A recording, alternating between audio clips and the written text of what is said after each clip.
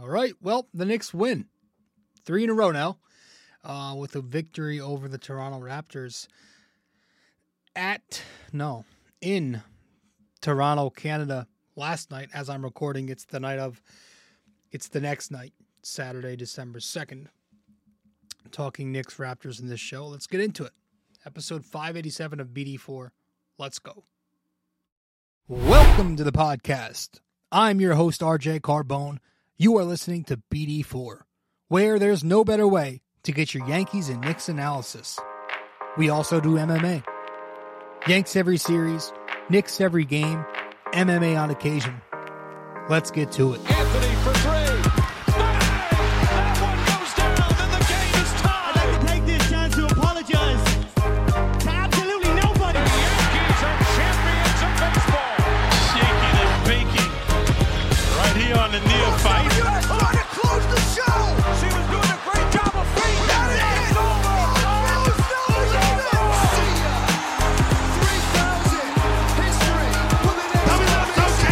Don't you regret not coming to the net? Don't you regret not coming to the net?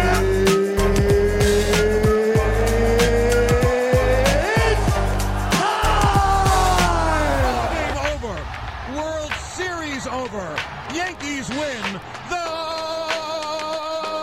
Yankees win.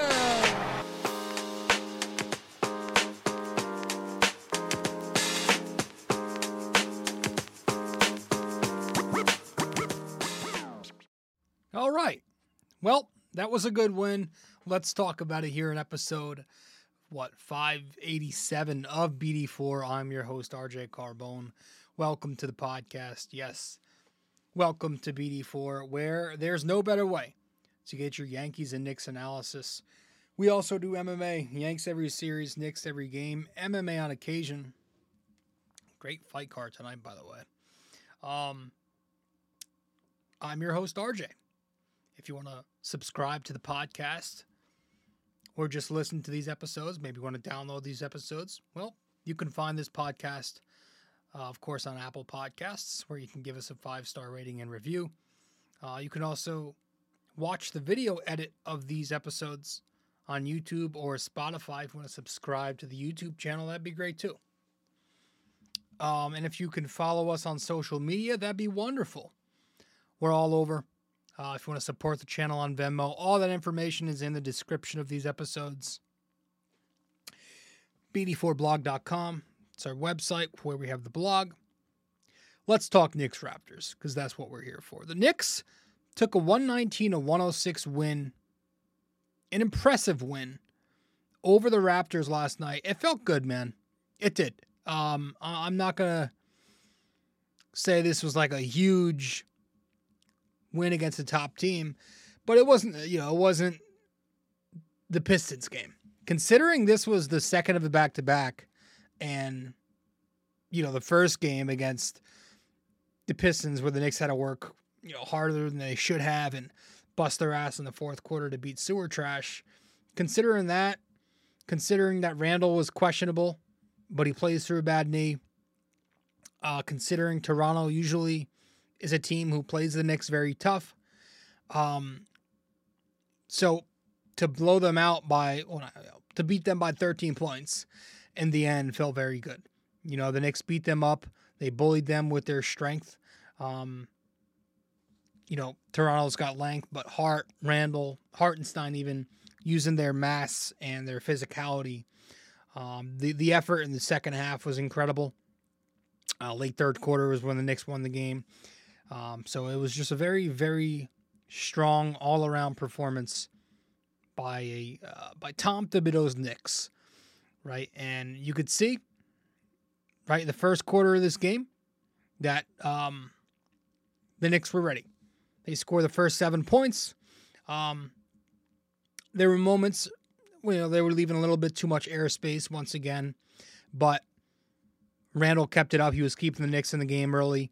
Brunson knocks down a couple threes, and the Knicks go into the second up 34-26. Second quarter comes. Toronto makes another push. They even take a lead. The Knicks were missing out on 50-50 balls, defensive rebounds.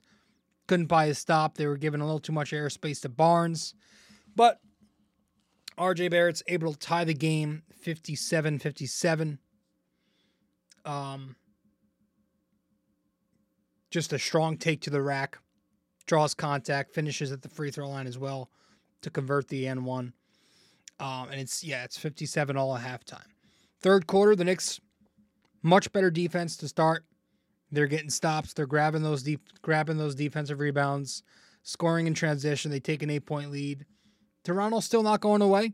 The Knicks, again, at moments, a little slow defensively, letting up some offensive rebounds, extra possessions, but it never lasted long.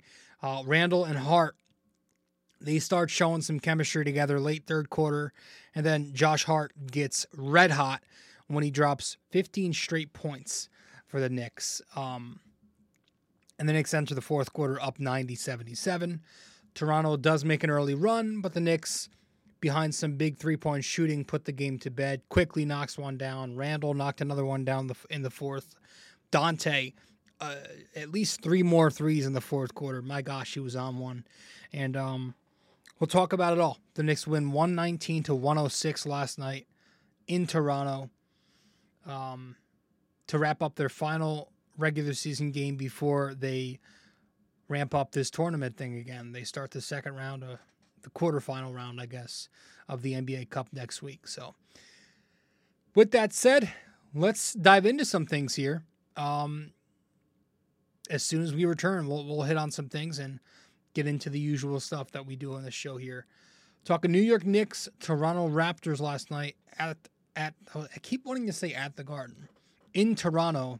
When the Knicks win 119-106, we'll be right back here on BD4. Stay with us. We appreciate you sticking around and listening so far. When you have a chance, be sure to open YouTube to subscribe, like, and comment. And if you're already watching on YouTube, be sure to head over to Apple Podcasts and give us a 5-star review. We appreciate your feedback and are always looking to improve. Now, with that all said, let's get you back to the show.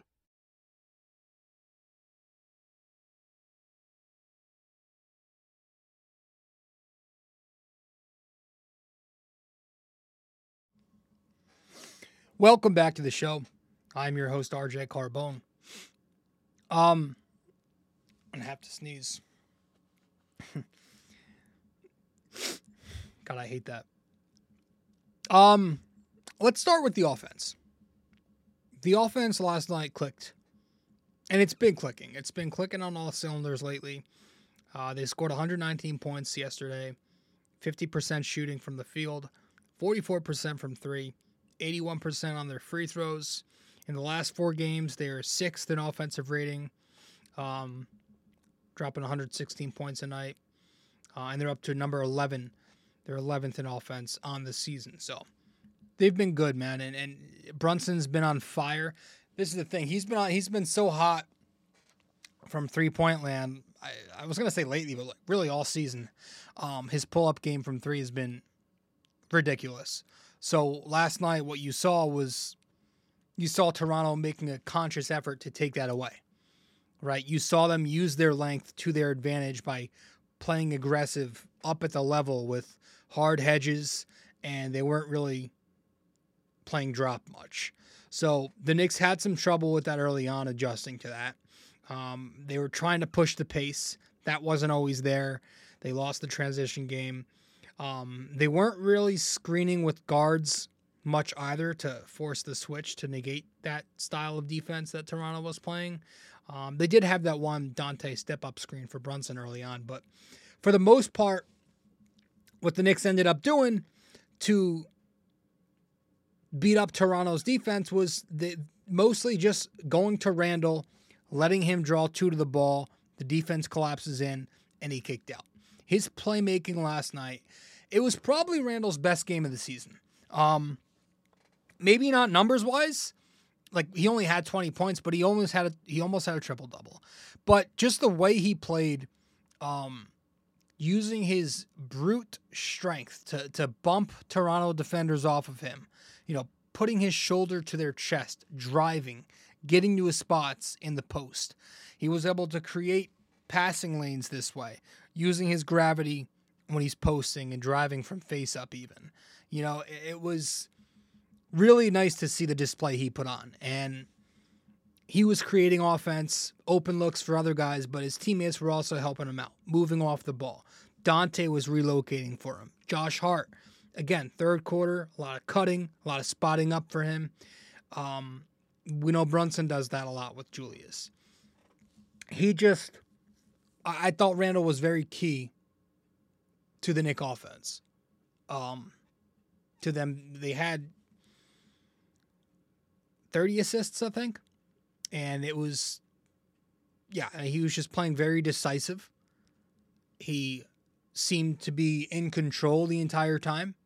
He had a plan, and he stuck with it. Right? There was no extra garbage that you'll see from him. Like no careless moves, no Tasmanian devil spin move. Limiting the jump passes. He was passing out of his doubles very effectively, making quick floor reads, and great job by him. And again, great job by the Knicks guards relocating for him, cutting into open space. Hart, Dante, Brunson, RJ. And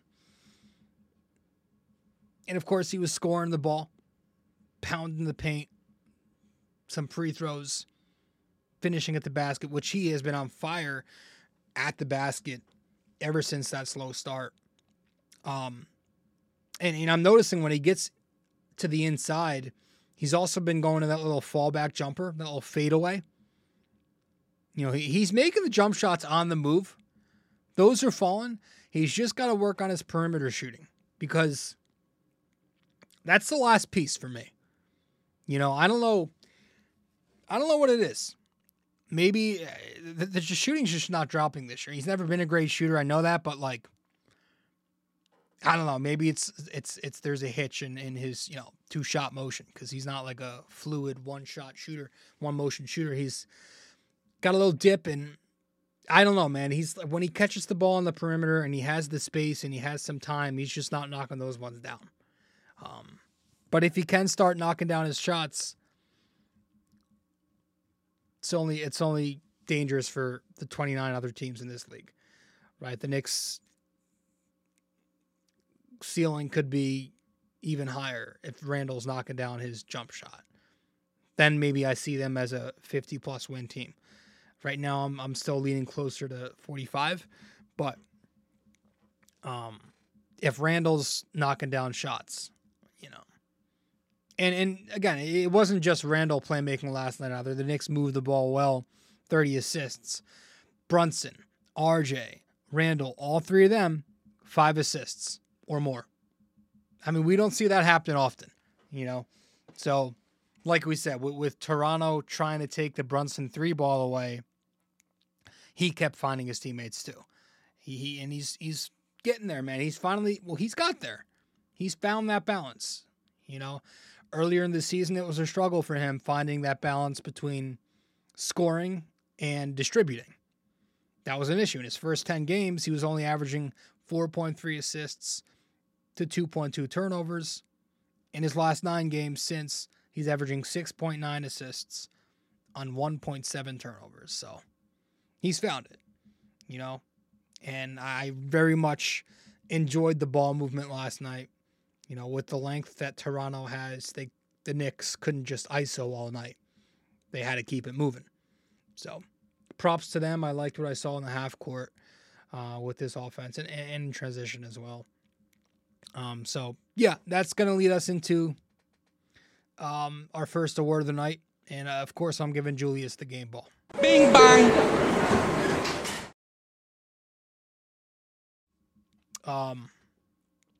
We just talked about him, so it's kind of hard to, we said everything we needed to. Another great effort. 20 points, 10 rebounds, 9 assists, shot 8 of 15 from the floor, 7 of 11 inside the arc, 3 of 3 on his foul shots. Randall didn't have a single 20-point game in the first 6 games of his season. Well, since then, in 13 games, he's scored 20 in 12 of them, averaging 24, 10, and 6 on 47%. So he's found it, man. It's not been quite at the level he was last year, all NBA type, but it's been effective, man. And it's now his third game ball this season. And it's a great effort from him last night, considering, again, he was questionable. He was playing on a bad knee. And he's also cutting a little bit. We talked about that. We've said it before, and I'll keep saying it, but yeah, he's cutting more this year. I'm noticing that. I want to say I saw at least 2 more cuts that I loved, like effortful cuts, if that's a word, from Julius last night. The first cut I liked was Brunson. This was earlier in the game. I don't know if it was first or second quarter. Brunson drives from the right wing. Randall cuts from the opposite wing. Brunson misses. Randall grabs the offensive rebound off the miss, puts it back for the M1. So without that cut that he makes, those 3 points aren't happening, and it's maybe a Toronto possession the other way. And the second one was actually pretty funny. It was like 1 minute left in the game, and you could hear Tibbs scream, "Julius Middle!" And the game was already over, but he makes the cut. And, yeah. So, good game from Julius last night. And as we go to the bench, we'll move to the bench and hand out our game ball to Dante DiVincenzo. 21 points last night, 7 of 10 from the floor, 7 of 9 from 3. He was excellent. That's now 4 game balls on the season for Dante, and I think right behind quickly for the leader off the bench, maybe on the team. No, he might be. No, he's a little less than that. But he's the second. He's got the second most game balls off the bench. Just playing well, man. You know, you could see he's playing. He plays with a swagger. Plays with a swagger. Confidence, that big ragu confidence. I like that move he made on Barnes last night where he pump fakes him, side dribble left, pulls up for 3. You know, he was feeling it. You could tell the confidence was there. You took that 30-footer. He airballed it, but took it. He felt himself, man. He's been hot lately. Had a slow start to the season, but the shootings came around. It's been great. And he's playing sound defense, too. He's not really getting caught gambling a ton either lately. He's playing more sound defense and being more conservative. But, yeah, he's been fantastic. That was such a performance from him last night. He's got a nice arc to his shot. It's just very clean form, and the ball just, I don't know how to describe it. It just looks nice when it's going in. Just consistently knocking down shots lately. That's good to see, because I was, you know, I thought he was leaving a little left to be desired, but he's found it lately. Of course, right after I said all that. But yeah, and I was gonna give the game ball to Hart from off the bench, because honestly, you could go either way. The Nova Knicks have been playing great, right? I just chose to give it to Dante. You could give it to either, but Hart's playing well too. In the same amount, he's been finding it lately in the same amount of games, right? The last 2 games, he's been hot. Continues to play well. Ever since those comments, he's been finding his rhythm, and you could make a case that last night was the best game of the season for Josh Hart. Yeah, he completely took over the game and dominated that third quarter with 15 straight points. Good God. Yeah, using his strength to his advantage last night, his size. He was using that defensively on the ball, on the glass, grabbing rebounds by going up strong and securing it with 2 hands. There was a great example of that, of just an excellent example of how good he is at hunting rebounds, where I think it was late fourth quarter, where he just goes up in the middle of traffic and he uses both hands. He kind of, you know, waves the ball away from Toronto defenders trying to grab it from him. And he rebounds and then he pushes the pace, right? He pushes the tempo, gets downhill the full court fast. That helps the Knicks get into their sets early in the shot clock. Yeah, so he's playing well too. He also, when he's on, he's playing with that swagger, right? That swagger, that confidence, that cockiness in a way. It's good to see that type of Josh Hart back, because that was the guy who thrived with the Knicks last season. Less hesitant lately. Toronto they were playing off him a little bit like everyone else does, but he was attacking it. He was attacking those closeouts, that's what he needs to do.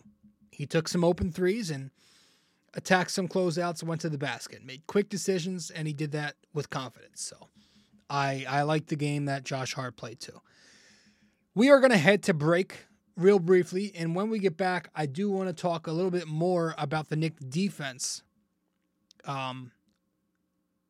So we'll do that as soon as we return from break here on BD4, episode 587.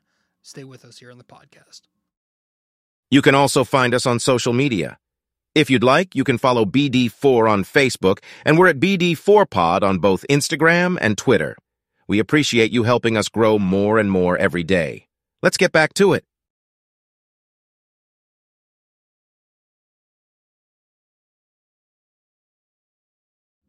Welcome back to the show. I'm your host, RJ Carbone. And the Knicks, triumphant in Toronto last night for their 12th win, to go 12-7 now, to move to 12-7 on the year. The defense, well, here's the thing. The rebounding thing is a little weird for me.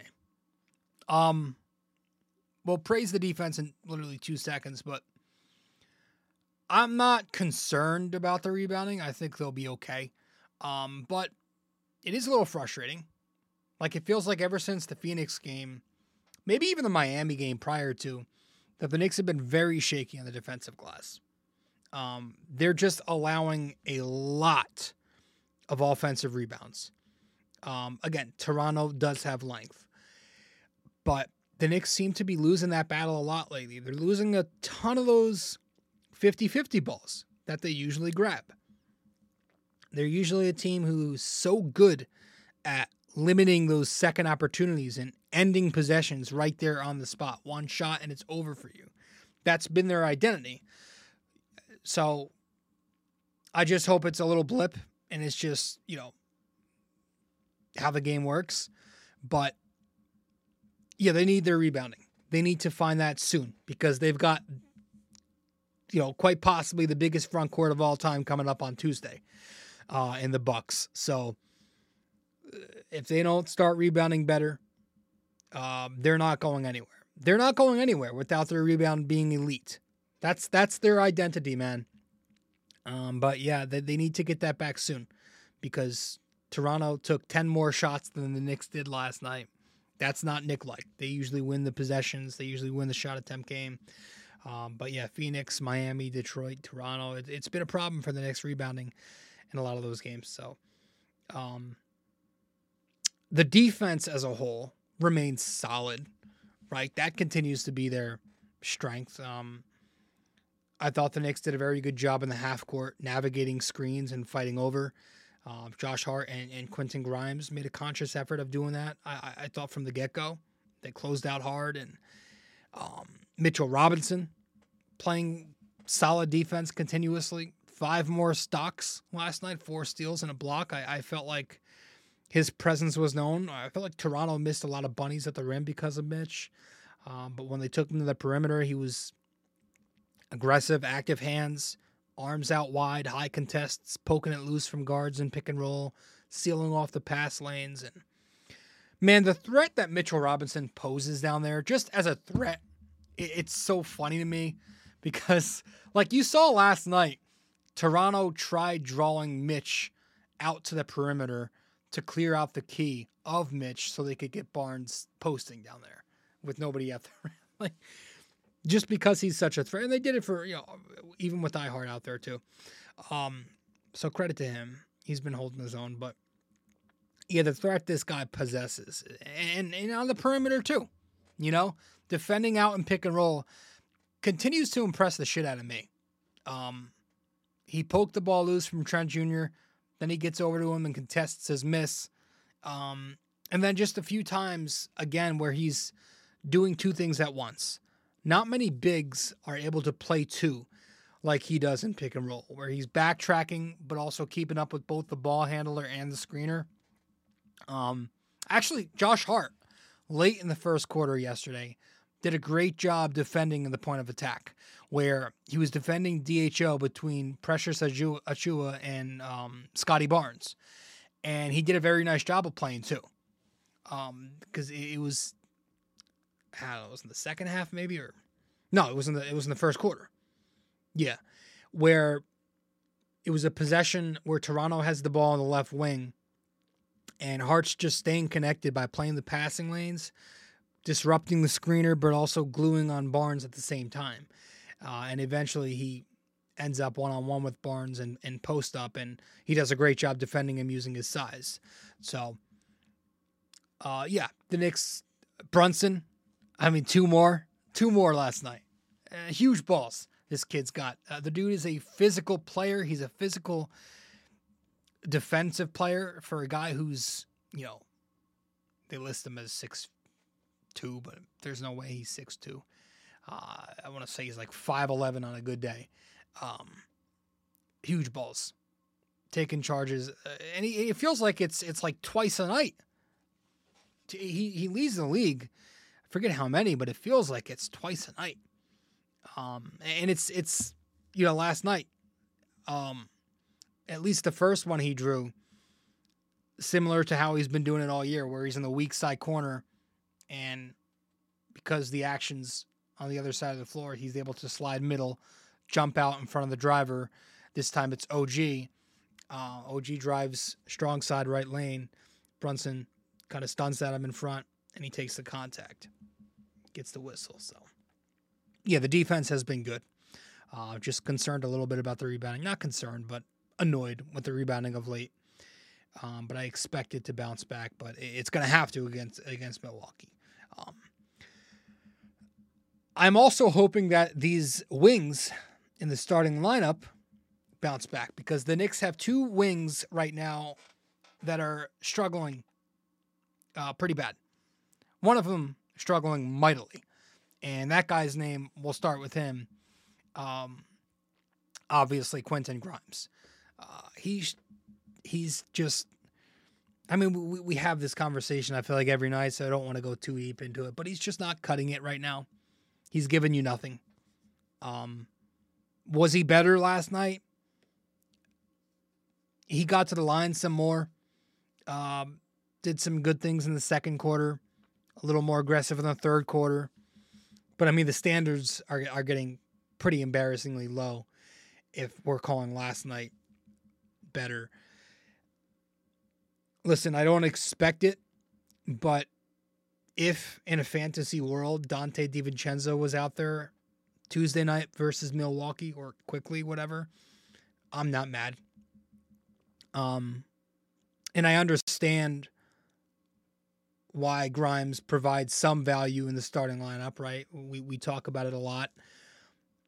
You're able to keep him one pass away over on the strong side, so the defense won't help onto Randall or Brunson, because they have to worry about the three-point threat. But it's getting very tough. It's getting tougher and tougher to watch him every night put up 0 points, 3 points, 2 points, and just not get it done. That's not, like, even Mitchell Robinson's going to give you 6, 7, 8 points, and he has no bag. Like, it's getting tough. And again, it's not going to happen. But maybe if the Knicks lose a couple of games this month and Grimes is still struggling, like we said, maybe that's when you see Tibbs make his one rotation change per year, right? But yeah, I'm hoping he's healthy, because I know he hurt the hand a week or so ago, whenever that was, earlier in the season.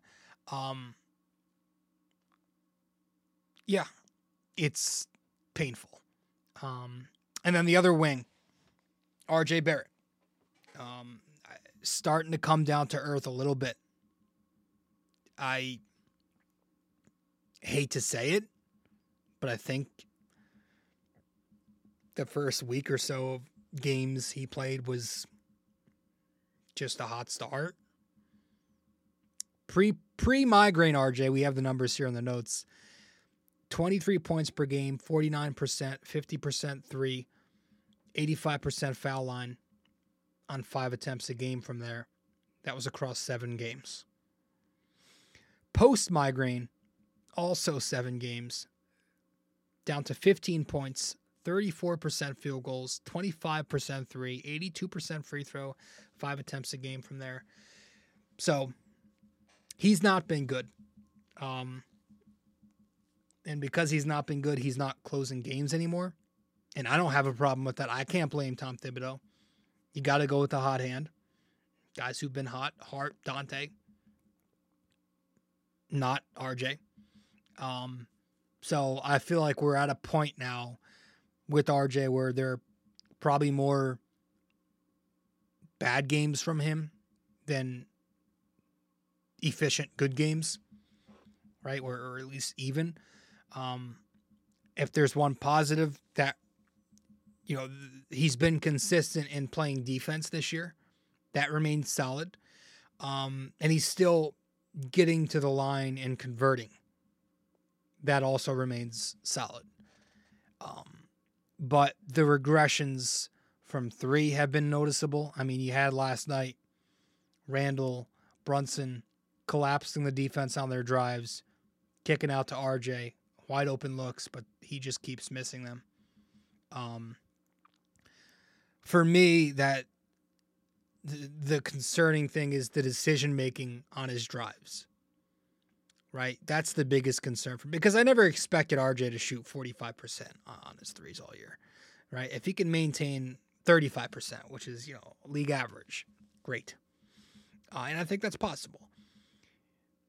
But I need RJ being efficient on his drives. And right now he seems to be falling back into past tendencies. Right? Forcing passes and tough shots at the rim. That's exactly why he was so inefficient last year and in some years prior.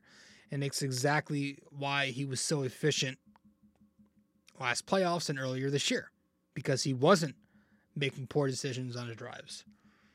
So I don't know what they have to do. I think listen, I don't know how to measure this, but just by the eye test, maybe there's some nerd site out there. Maybe it's on Cleaning the Glass. I don't know if it's on Cleaning the Glass. They have a lot of good stuff on there, but to me, the eye test tells me it feels like Tom Thibodeau is not running offense through RJ as much as he was earlier in the year. He's not really involving him and running him in as many actions as he was when his playmaking was a strength earlier this season. There seems to be less pick and roll involving him, less pistol, less DHO.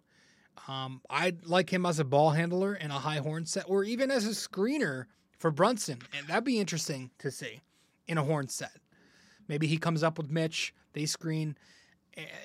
RJ is one of those guys. I mean, I just don't feel like there's been an emphasis on getting RJ into actions like there was earlier in the season when he was going.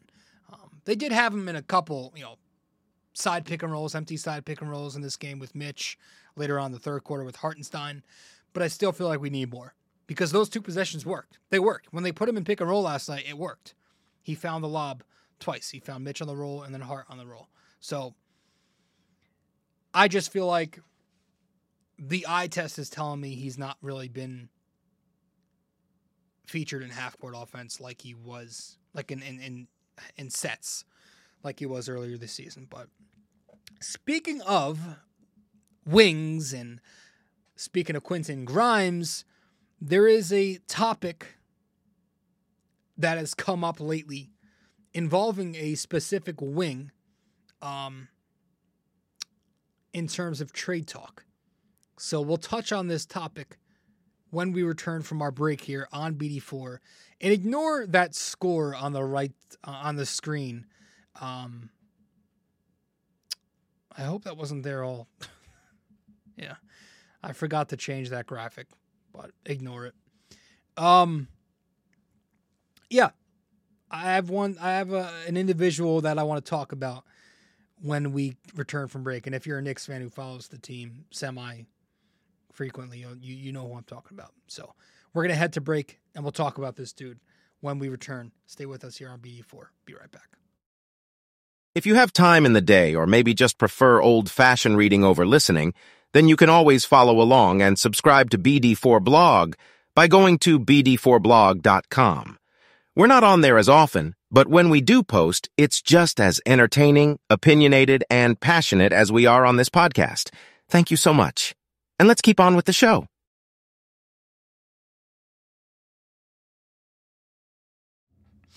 Welcome back to the show. I'm your host, RJ Carbone. Okay.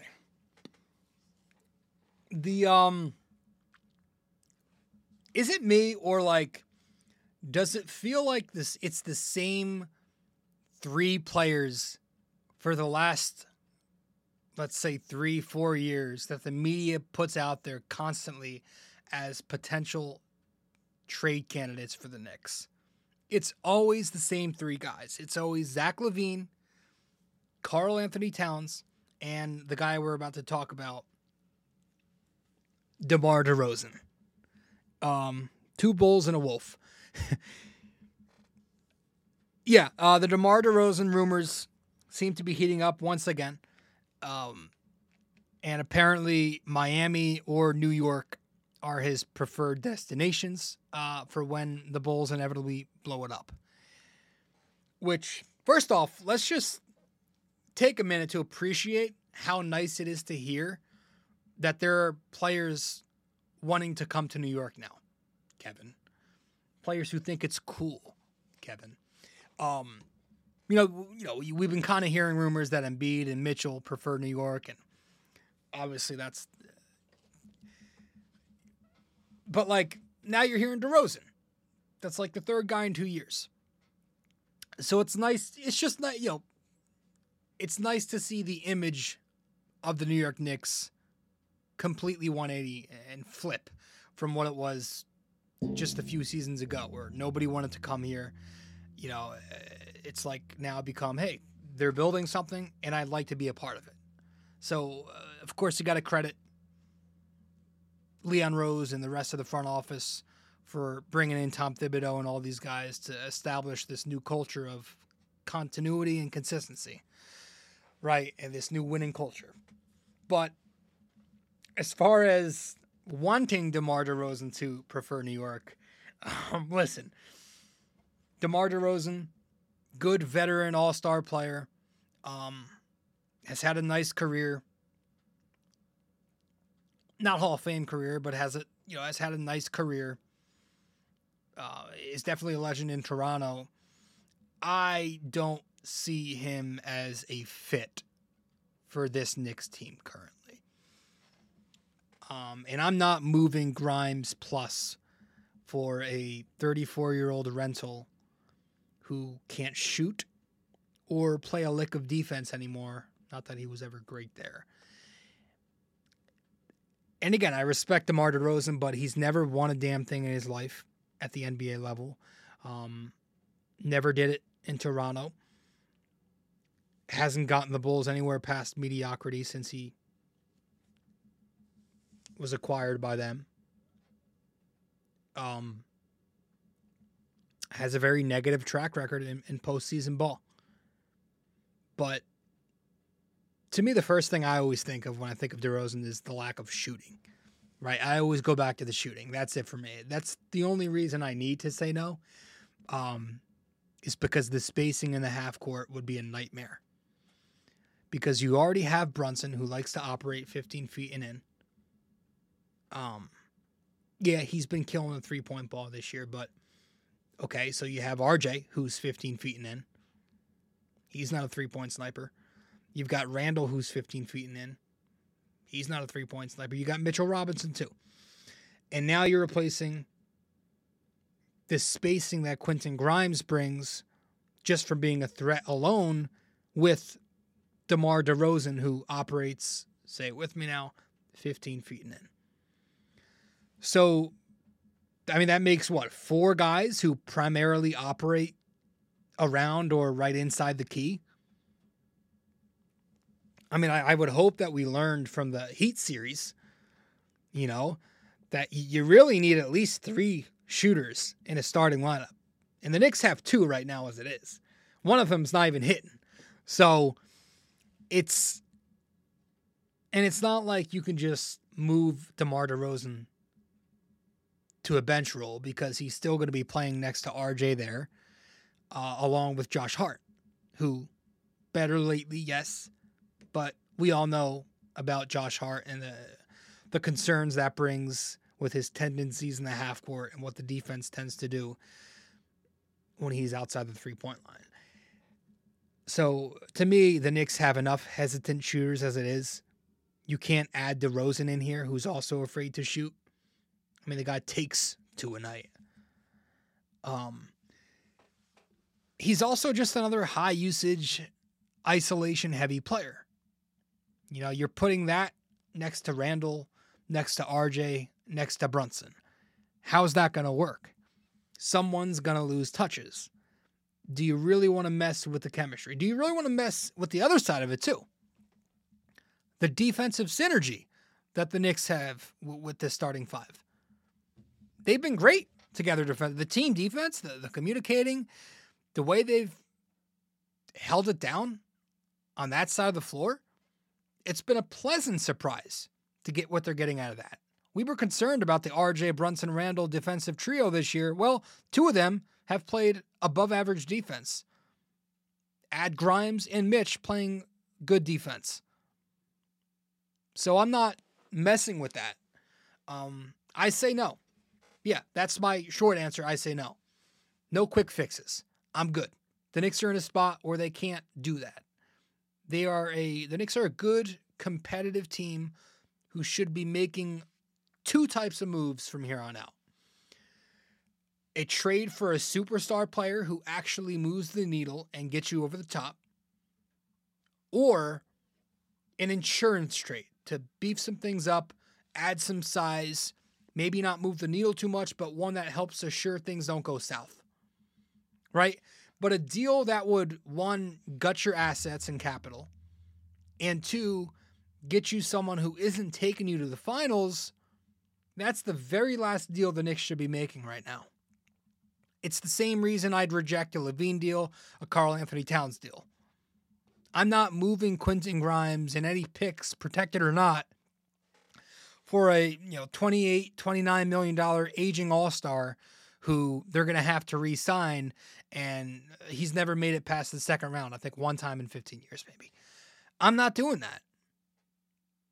I mean, just imagine how bad of a look that'd be business-wise for Leon. I mean, just a year and a half ago, you hold back Grimes on the Mitchell deal, something that many fans are still enraged about. Others maybe not so much, but you don't trade for Donovan Mitchell because you want to hang on to Grimes. So to then pivot, a year and a half, whatever later, and to move that same player you held back for Donovan Mitchell for DeMar DeRozan, oh my gosh, that'd be terrible. Like, it would get Leon canned the second the Knicks lose a playoff round. So if the Knicks really want more production at wing, at 2 guards specifically, I think the first thing they need to do is just maybe try swapping Grimes out for, again, Quickly or Dante. But if you want to eventually upgrade at wing for, again, some size, sure, I'm all for that. As long as it doesn't cost the Kings ransom, I'm all for it. I'm saving my assets. I'm saving my picks for the home run move, whenever the fuck that might come. And that's a whole other topic. When the hell is that going to happen? Will it ever happen? Who's coming? How are we doing this? But, you can't wait forever. But that's a topic for another day. I'm not doing a move just to make a move because it's a big name. DeMar DeRozan is not somebody who's putting the Knicks over the top, but he's somebody who's going to cost you a whole lot of assets. So, no thank you. Yeah, good win last night. And now we got some basketball ahead that's going to really tell who this Knicks team is. You got the tournament game next, which is why last night was so important, which is why this past week was important to go 3-0 against teams that they needed to go 3-0 against. Because the month of December, It's December 2nd as I speak. The month of December for the Knicks is going to be tough. It's actually statistically, regarding win percentage, the toughest schedule of the month. The Knicks. They've got, in addition, 3 sets of back-to-backs, 2 more. And of the 14 games they're going to play this month, only 3 of them will be at Madison Square Garden. So they're going to be on the road traveling. Get some sleep. Next week, Milwaukee in the quarterfinals.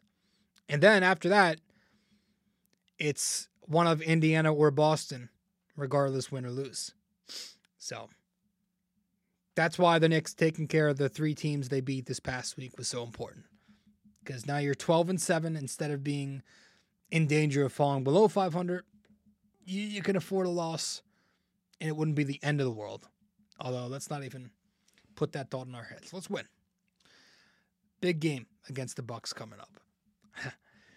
So, with that said, we'll head to our final break, get back and wrap it up with our trivia. And I think we got a parlay for you, too, that we want to discuss. When we return from break, episode 587 of BD4, stay with us. Be right back.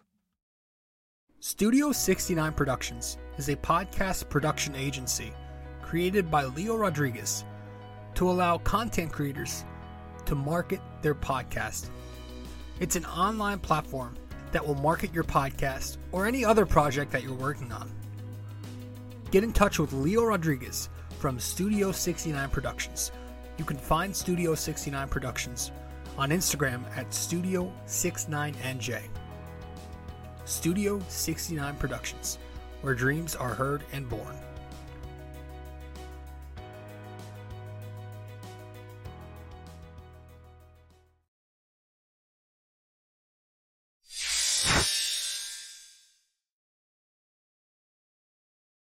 Welcome back to the podcast. I'm your host, RJ Carbone. You are listening to episode 587 of BD4. Let's wrap this up with our trivia, and then we'll finish it off with our parlay after that. Let's get to our trivia first.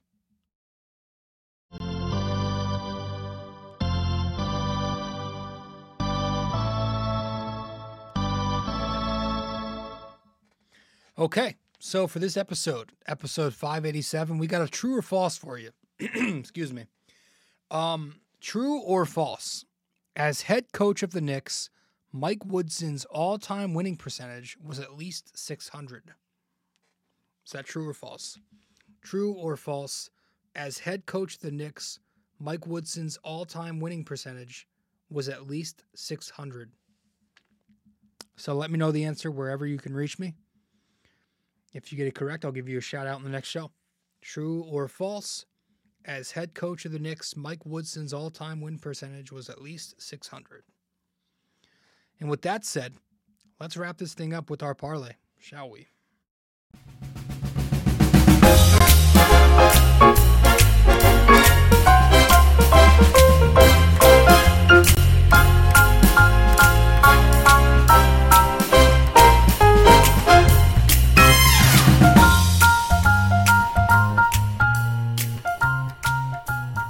Welcome to RJ's Parlay, where my degenerate self breaks down last night's parlay.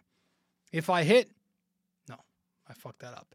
If I miss, it's not surprising. If I hit, I'll probably just lose it all the next bet, because that's how this works. Welcome to RJ's Parlay. Last night's parlay, we ran a 4-pick same-game parlay at plus 490, and because we only hit on 3 of the 4, we lost yet again.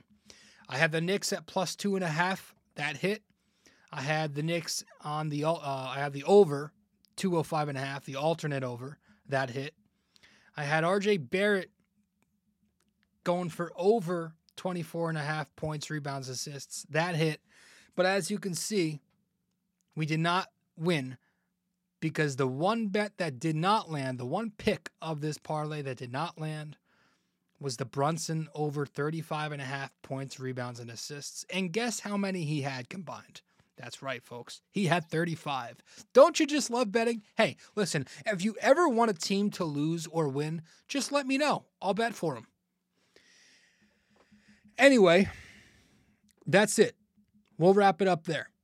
I continue to lose money during Christmas season, which is definitely ideal with a big Italian family who expects you to get stuff for them in Secret Santa. So that's nice.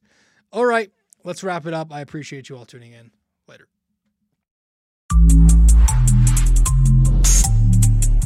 This episode was brought to you by Anchor. Hey there! If you stayed the entire way through, we thank you immensely for it. We hope you enjoyed this podcast and that you come back for the next episode real soon. Don't forget to like, subscribe, comment, download these episodes, and share them with your friends as well. BD4 is a 5-star podcast simply because of you, and we'd like to keep it that way. Have a wonderful day. Go Yankees, and go Knicks!